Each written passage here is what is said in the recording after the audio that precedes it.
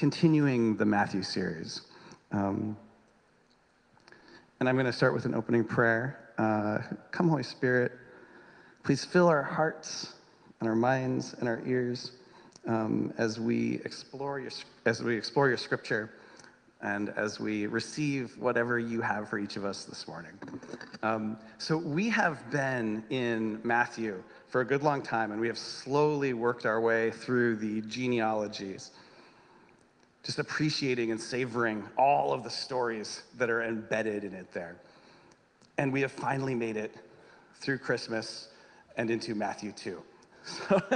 And I want to continue. One of the things that I love about the pattern we've set there is I want to continue to spend time in the Hebrew scriptures that form the background for the narratives here, so that we are immersing ourselves in the kind of context that helps make the text of Matthew so incredibly deep and rich. And there's tons of wordplay and references and layers and layers and layers of meaning that are there in the text. And I can geek out about some of that, and I want to geek out on some of it this morning because I think it lends to the credibility and the beauty of Scripture to appreciate how it works in its place and in its time. But, do I have the slide on the... But if I'm getting into that stuff and you're wondering, why is Dan talking about the number 14 a ton again? It's really just all about this. So, Jesus is lion and lamb. Jesus is king and refugee.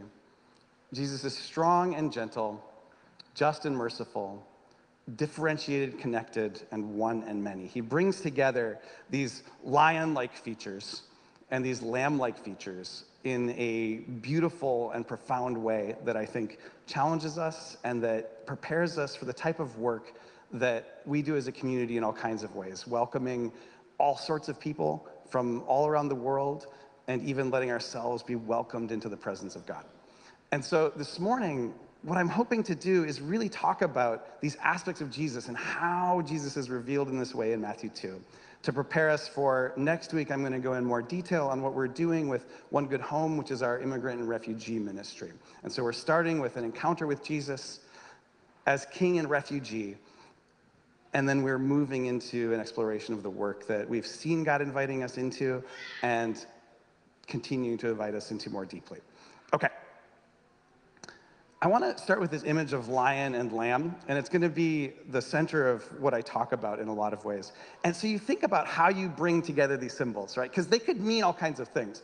And I know I've had experiences where I understand this God this way. I have had experiences in church where I've been presented God in this way, where here's how the lion and lamb are brought together. Jesus is a powerful, devouring beast who will crush you and pounce on you and eat your guts out, but he's kind of fuzzy when it happens, right? That's like one way to bring these things together. But we could also bring it together in other ways that I think are better. And so I don't really see him having the head of a lion in this spiritual analogy sense we're going into, right?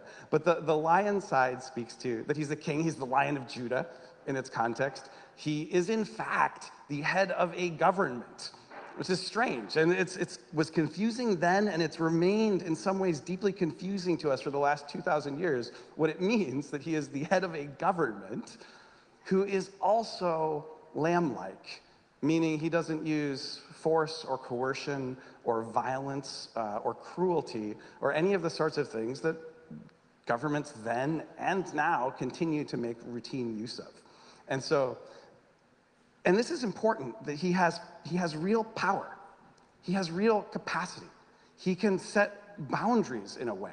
He can do these sorts of things, but that it is so deeply rooted in an absolute gentleness and an absolute love, an unconditional love, and that it is an outpouring of that love that is the power of Jesus. And so it's this very particular way of bringing these things together. In a way, his lion-likeness is held inside of his lambness. Does that make sense? Like the lambness is bigger than the lionness in a certain kind of way. But that doesn't mean he's weak. And I think this is important because also, as king and refugee, I know for myself, as someone who hasn't experienced the kind of intense vulnerability that's involved in being a refugee, where the government system has collapsed or has turned against you violently, maybe persecuting you in very serious ways. Because I have never had that exact experience. In my own spiritual life, it's often been easy to only sort of anchor in the lamb side, because I can take the fact that my government basically isn't actually trying to kill me, at least, for granted, right? And so the power side, there's a movement away from power towards vulnerability and gentleness, which I think is, in a way, good and deeply appropriate for people who are in that situation. At the same time, if you actually are dealing with that level of vulnerability, and you're dealing with the kind of desperate needs that we have the blessing to be able to help people with in some ways as a community, you need power. You absolutely need power to come and protect you and rescue you and be there for you. And so that lion side, that power side, that king side is also really important to hold and to integrate without misunderstanding Jesus as a devouring beast. So the rest of this we'll explore in an ongoing way, and the bottom parts of this I'll explore in some more detail next week and touch on some here. But what I'd like to do in this next chunk is just really get into a lot of scripture. And I really love the Bible. I get super excited about it. And so a lot of this is just going to be me reading the Bible and saying a few things about a few passages. Specifically, so we're going to read some of the background. We're going to read some of Exodus. We're going to read some of Genesis. And we're going to read some of Jeremiah that forms the background for Matthew 2. And then we're going to read a chunk of Matthew 2. And I want to spend time on the context so that when we hear these notes in Matthew 2, we hear the symphony of references that Matthew is playing with, they're at the top of our mind, and we can feel some of the references and the narratives that are being woven together to tell us that Jesus is this. First, just a little context before we get into Exodus. So we've gotten through the genealogy, and Matthew makes a big point of saying that there's 14 generations and 14 generations and 14 generations. And so it's not really reasonable to think that it's just arbitrary. And the generations aren't exactly 14 in all cases. One of them is like 15, but Matthew is still emphasizing this number 14. It's like 14 in round terms. He wants to make us think about 14. And so there is some reason for it, and I think that the most commonly accepted scholarly reason is that the word David is also the number 14, or it adds up to 14. Hebrew letters are also numbers, which gives rise to this whole thing called gematria.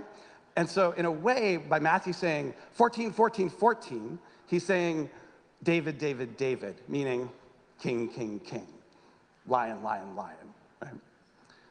But also, generations are talking about time. And Jesus is also an Exodus refugee. He's part of the Exodus and refugee story that forms the heart of Passover. And Passover, if you want to know when it occurs 14 days after the start of the month of Nisan. And so the 14 would also be, especially if you're talking about time, a really ready reference to Passover. And so Matthew is also saying, and this isn't as widely accepted by scholars, but I've presented to some people and they thought it made sense. So I think Matthew is also saying, Passover lamb, Passover lamb, Passover lamb. Matthew tells the story of Jesus, and he's prepped this by giving us the generations and emphasizing two important things and weaving them together in that way. Now, you might say, Dan, that's a stretch. And if so, then you sound like my internal monologue. Thank you. Right. And I think one of the controls on this sort of thing, when we're interpreting the scripture and really trying to say, well, is this really something that fits, is that we also then see in the rest of the text that these things are woven together. So I'm not introducing something here that's not present throughout the rest of the text. But what I'm highlighting is how deep and rich and layered the meanings are in Matthew. And I think that that's true. And it's something that makes me love the text of Scripture and what God is doing through it even more. Okay, on to Exodus, which is deeply related to Passover, which happens 14 days after the start of Nisan. So this is Exodus 1, starting in verse 8. Holy Spirit, please be in the reading of the word. Please move in our hearts in ways that fit with the message this morning and in whatever other ways you want to work with these texts. Now, a new king arose over Egypt who did not know Joseph. He said to his people, "Look, the Israelite people are more numerous and more powerful than we. Come, let us deal shrewdly with them, or they will increase and, in the event of war, join our enemies and fight against us and escape from the land." Therefore, they set taskmasters over them to oppress them with forced labor. They built supply cities, Pithom and Ramses, for Pharaoh. But the more they were oppressed, the more they multiplied and spread, so that the Egyptians came to dread the Israelites. The Egyptians became ruthless in imposing tasks on the Israelites and made their lives bitter with hard service in mortar and brick and in every kind of field labor. And the intention here, it seems, is to work them to death. They were ruthless in all the tasks that they imposed on them. The king of Egypt said to the Hebrew midwives, one of whom was named Shiphrah and the other Puah, "When you act as midwives to the Hebrew women and see them on the birth stool, if it is a boy, kill him.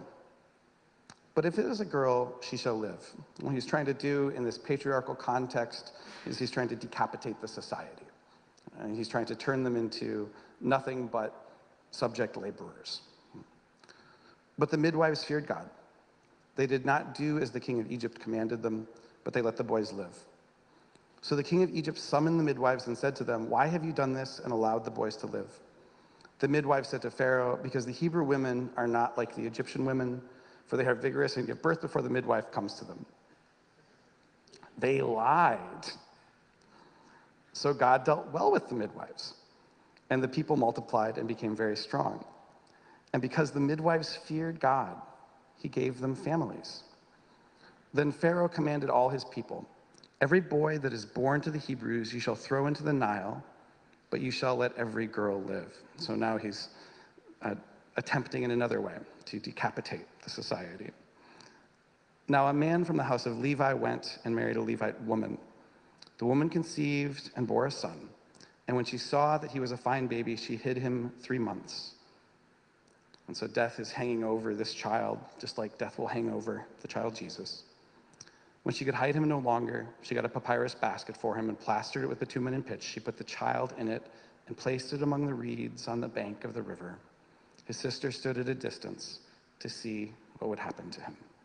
And so you have Moses flowing down the river, a refugee child, in a way, fleeing from political oppression from the start, a people who are living in exile and who are not allowed to be fruitful and multiply and flourish because it scares other people. I think about this lie quite a bit, and it is kind of funny. It's a delightful turn in this story, too. And it reminds me of an experience I had. I mentioned a little bit of this last week when I shared, but we were having a church staff meeting in my backyard, and there's a prolonged drug deal going on, and I foolishly stood up and started filming it because I was really fed up with the buyer who had also been like casing our car during my niece's graduation party. So it's like I'd had it. And so I started filming them. And the guy, they pull ahead, the dealer gets out of the car and starts cussing me out and threatening to shoot up our house. And he says, "Dude, were you filming me? Because that's messed up to film somebody." And I immediately, without thinking about it, lied. I said, "No, I wasn't." There was no thought in my mind about it. I just lied, and it was a survival type situation. I am not proud of that. I am admitting that I lied to preserve safety in that situation. And I think God has grace on those kinds of lies, right? And we see that here in Exodus, that there is a type of survival that people are thrust into. And I think God understands real survival situations.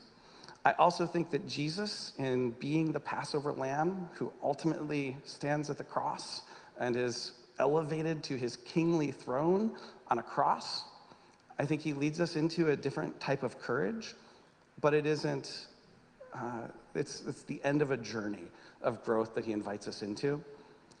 That is a challenging journey.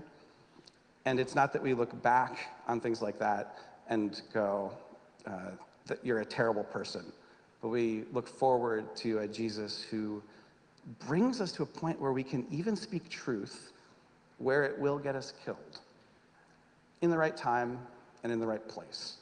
That's a challenging thing to talk about seriously. But I think that's part of the Christian journey with respect to these things. And it involves deep grace on the work that goes into survival. So, Genesis 35. This is verses 16 to 21. This is going to be another important reference here in Matthew 2. Jacob and his group left Bethel. Before they came to Ephrath, Rachel began giving birth to her baby. She was having a lot of trouble with this birth. She was in great pain. When her nurse saw this, she said, "Don't be afraid, Rachel. You are giving birth to another son." Rachel died while giving birth to the son. Before dying, she named the boy Benoni, and that means son of my sorrow. So she's in anguish. So people are trying to comfort her. And in a sense, her last breath is, "This is the son of my sorrow." But Jacob called him Benjamin, which means son of my right hand. And what do you do with your right hand? You wield a sword, you grab things, you seize things, right? The right hand is a sign of power. And then Benjamin becomes the root of Saul, the first king of Israel. Rachel was buried on the road to Ephrath, that is Bethlehem. Jacob put a special rock on Rachel's grave to honor her. That special rock is still there today. Then Israel continued his journey. He camped just south of Eder Tower. We've had miscarriages in this church. I don't know anyone personally who has died in childbirth, but childbirth is still an incredibly fraught and frightening experience. It was even more fraught and frightening then. And Rachel joins in that, and her weeping becomes a central image, both of the pains of childbirth, but also the pains of birthing a society, birthing a civilization, because she's also part of the family of Israel, who was Jacob, who became limping Israel. Right?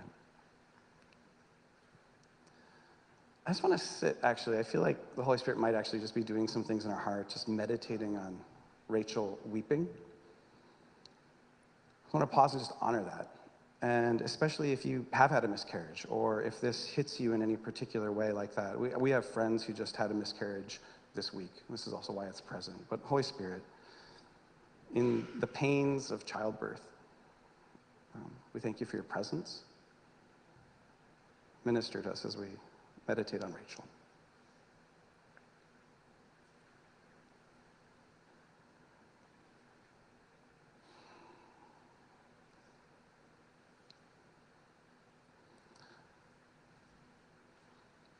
Yeah, and so Rachel brings us the reality of the suffering of life in this incredibly intimate way. And she also then becomes a symbol for exile as well. And so when we think about the lion and the lamb, the king and the refugee, she becomes associated as well, and we'll see this in Jeremiah here, with Ramah, which is a location where when Judah was conquered, this was a staging ground. It's close to the capital, it's close to the temple. It's just up the road from there. Ramah and Bethlehem are all just right there. And this becomes a staging ground for the exile. And so Rachel then, in Jeremiah, we see a further meditation on this image. And this is something we find in Matthew, but I think we should appreciate Jeremiah on its own terms for a little bit first. This is Jeremiah 31:15. This is what the Lord says. A voice is heard in Ramah, mourning and great weeping. Rachel weeping for her children and refusing to be comforted because they are no more. And the idea here is that as a people, they have been decapitated as well. This is at least the fear and the feeling. You're a conquered people. You're becoming refugees. You're becoming exiles.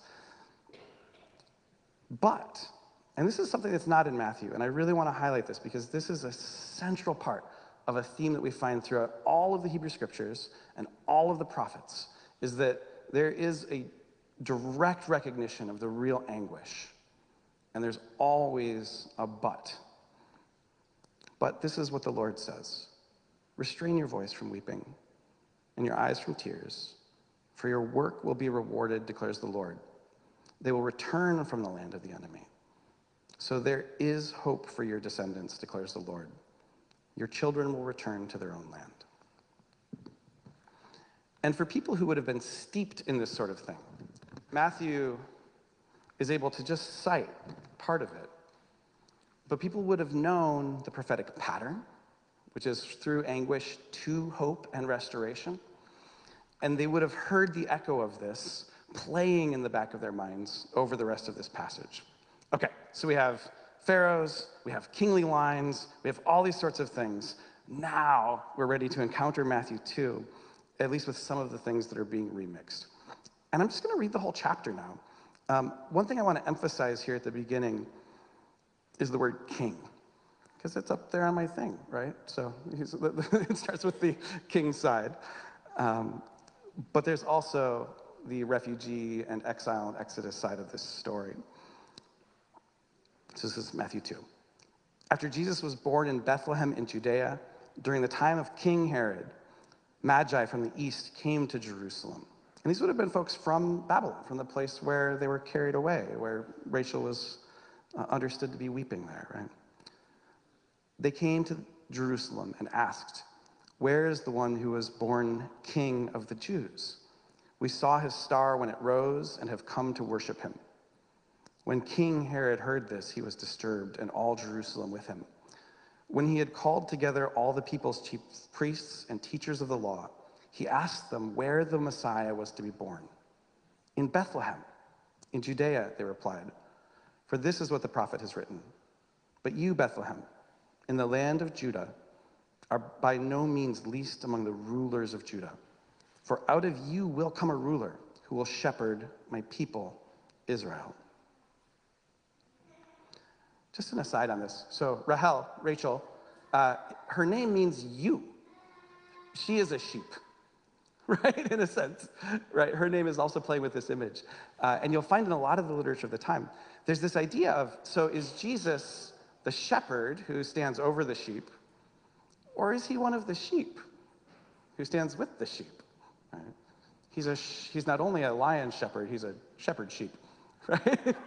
And I think what's happening here is the move. So a shepherd, and this goes back to Pharaoh. The pharaohs would be depicted with a shepherd's crook, right? It's this image of kingship, because people are like cattle to me.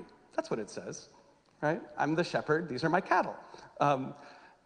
They really conceived of themselves that way. But to say he is a shepherd who is a sheep is to carry this movement of solidarity, of oneness, of standing with, that makes Jesus who he is, who makes him a king who truly identifies with his people. So it makes sense that he's part of the line of sheep people like Rachel, that he would be a sheep shepherd. Then Herod, as an aside, Rachel's part of his family. Rachel's got Joseph, which is going to come up here in a second, and Benjamin as her children, but they're related. Okay, they're all Israel. Then Herod called the Magi secretly and found out from them the exact time the star had appeared. He sent them to Bethlehem and said, "Go and search carefully for the child. As soon as you find him, report to me, so that I too may go and worship him." He's lying! And not for a good reason, like the women, the midwives in Egypt. He's lying so that he can get these people to help reveal his location so he can kill him, obviously. After they had heard the king, they went on their way. And the star they had seen when it rose went ahead of them until it stopped over the place where the child was. When they saw the star, they were overjoyed. On coming to the house, they saw the child and his mother Mary, and they bowed down and worshiped him. Then they opened their treasures and presented him with gifts of gold, frankincense, and myrrh. And having been warned in a dream not to go back to Herod, they returned to their country by another route. Okay, so Herod is doing what empire always does. And Herod, who is technically in charge of the kingdom of Judah at this point in time, because he's been appointed by the Romans, is being Pharaoh. Right? He's a type of Pharaoh. And so Egypt, in a sense, has come home. And I think we've often had experiences where Egypt comes home. as at the national level, this happens, but also in our own homes, I think we will sometimes experience violence or oppression within our own family system as well. And so Egypt isn't just a place out there. Egypt is a place that also can come home, and that's what Pharaoh is illustrating. And in attempting to decapitate the society, like Pharaoh did, he is doing what a lot of kings throughout history have always done, which is, in a way, you can think of a king as having two main jobs intergenerationally. They need to kill off their competitors, and they need to have an heir. And this is how many societies throughout history have been run, right? As an aside, Jesus doesn't kill off any competitors. He blesses and heals them. And he also doesn't have any children. Right? Instead, he creates a baptismal family. And so now there are 2 billion heirs to the throne of David through the family of Jesus, if you want to count it that way, which is a very secure dynasty. You're not at much risk of having that one chopped off. Okay, so to continue, and this is the core passage we'll especially focus in on next week. Because now we're moving, so we did the king part. We really nailed the king part there. Now we're going to move into the refugee part. When they had gone, an angel of the Lord appeared to Joseph in a dream. And I think Matthew wants us to notice that Joseph was spoken to in dreams, and we should remember another Joseph who was also spoken to in dreams, who also went into Egypt. Matthew wants us to notice this. Now, as an aside, some people look at this and they think Matthew is just making this up. Personally, I think life is weird, and I've had all kinds of experiences like this where things seem hyper-loaded with meaning. So I have no trouble believing that the situation was hyper-loaded with meaning because God speaks in and through history, and that Matthew is drawing our attention to one way that it's hyper-loaded with meaning. Get up, he said. Take the child and his mother and escape to Egypt. Stay there until I tell you, for Herod is going to search for the child to kill him. So he got up, took the child and his mother during the night, and left for Egypt, where he stayed until the death of Herod. And so was fulfilled what the Lord had said through the prophet, out of Egypt I called my son. So when I was little, and I think some of us might still have this understanding of what the text means, I hear this was fulfilled as like, okay, there was a prophet, and that prophet was like, yep, someday there's going to be a Messiah who is in Egypt for a little while, and then he comes out, and so the prophecy that sums that up is, out of Egypt I called my son, and it's fulfilled because we like checked that box. It's easy to sort of hear it that way. In its original context, the son here, the child, is Israel itself. Right? It's the people itself. And so God says to the nation, you are my child. All of you together are my child. And Jesus here then is being identified, and his family is being identified with the nation. And so the fulfillment is that there's a fullness of meaning. There's this brimming over with communicative power and meaning that in some ways goes beyond what the original author could have been thinking, but that also deeply honors what they were thinking. And so the underlying concept here is that Jesus is the proper king of Judah. He's the legitimate king. And Herod, who is using cruelty and violence, just like Pharaoh, just like empire always did, is not the legitimate king. When Herod realized that he had been outwitted by the Magi, he was furious, and he gave orders to kill all the boys in Bethlehem and its vicinity who were 2 years old and younger. I mean, in a way, Pharaoh wanted to kill all of them, right? And so maybe he's a little bit more merciful. Sometimes maybe things have inched forward in how merciful they are. Maybe Herod should get credit for that. I'm being a little sarcastic. I think that's also dubious. All right. Then what was said through the prophet Jeremiah was fulfilled. A voice is heard in Ramah, weeping and great mourning. Rachel weeping for her children and refusing to be comforted because they are no more. And this is Jeremiah remixing the story of Rachel to be a story of exile, and Matthew remixing Jeremiah, remixing Rachel to draw these threads of continuity. And I'm going to read again, though, because we should hear echoed something after that. I'm going to read this again. This is what the Lord says. Restrain your voice from weeping and your eyes from tears, for your work will be rewarded, declares the Lord. So there's hope, even in the despair. And if you've been saturated in the prophets, Even when you encounter despair in life, you'll hear the echo of God's hope on the back end. You'll say, this is an opportunity for God's hope to enter in through God working in and through us. After Herod died, an angel of the Lord appeared in a dream to Joseph in Egypt and said, get up, take the child and his mother and go to the land of Israel. For those who are trying to take the child's life are dead. So he got up, took the child and his mother and went to the land of Israel. But when he heard that Archelaus was reigning in Judea in place of his father Herod, he was afraid to go there. And rightly so. It's cut from the same cloth. Having been warned in a dream, he withdrew to the district of Galilee, and he went and lived in a town called Nazareth. So was fulfilled what was said through the prophets, that he would be called a Nazarene. And there's probably some wordplay here, too, around the word Nazareth and the word branch. And so in a sense, too, it would be said that he was a branch of this tree of Israel, and the true branch and the root of Jesse and David's seed and all of that. So it ends with this king emphasis, too. This is a person who has real power, which is why people with coercive and abusive power are actually afraid of this family and what they can do. And that's something that people engaged in work with the vulnerable and that refugees need to hear and that they need to encounter, along with our encounter with the enormous and fundamental gentleness. And I just want to say, when I experience the Holy Spirit's presence, what I recognize as being, this is the Holy Spirit. This is the Spirit who carries Jesus to birth in our hearts. The Holy Spirit's presence is a presence of enormous gentleness and enormous peace, and also of enormous power at the same time. Has anyone else had an experience? I just want to see, has anyone else had an experience where, like, I think that's what the Holy Spirit is like? Some of us have had that. And some of us have had it and aren't raising their hands, and that's fine. And some of us haven't had it, and that's also fine. But my hope here this morning is that we can share a little bit of any experiences where we have encountered Jesus as Lion Lamb, as King Refugee, as that sort of presence.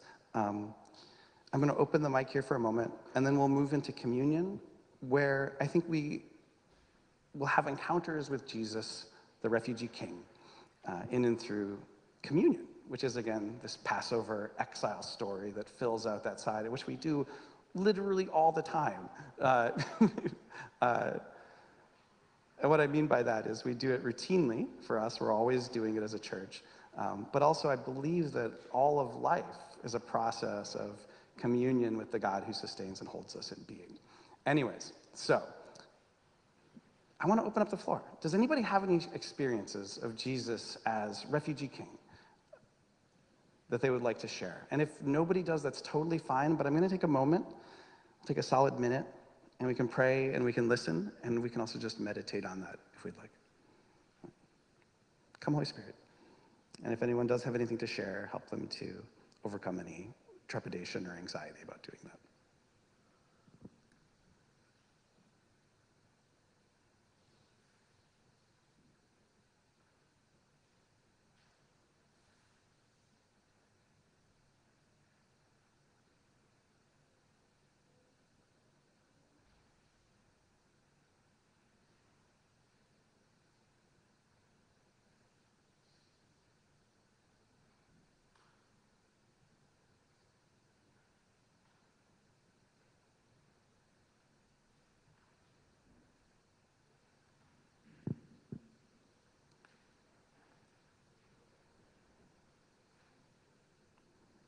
God, thank you for the work that you're doing here, and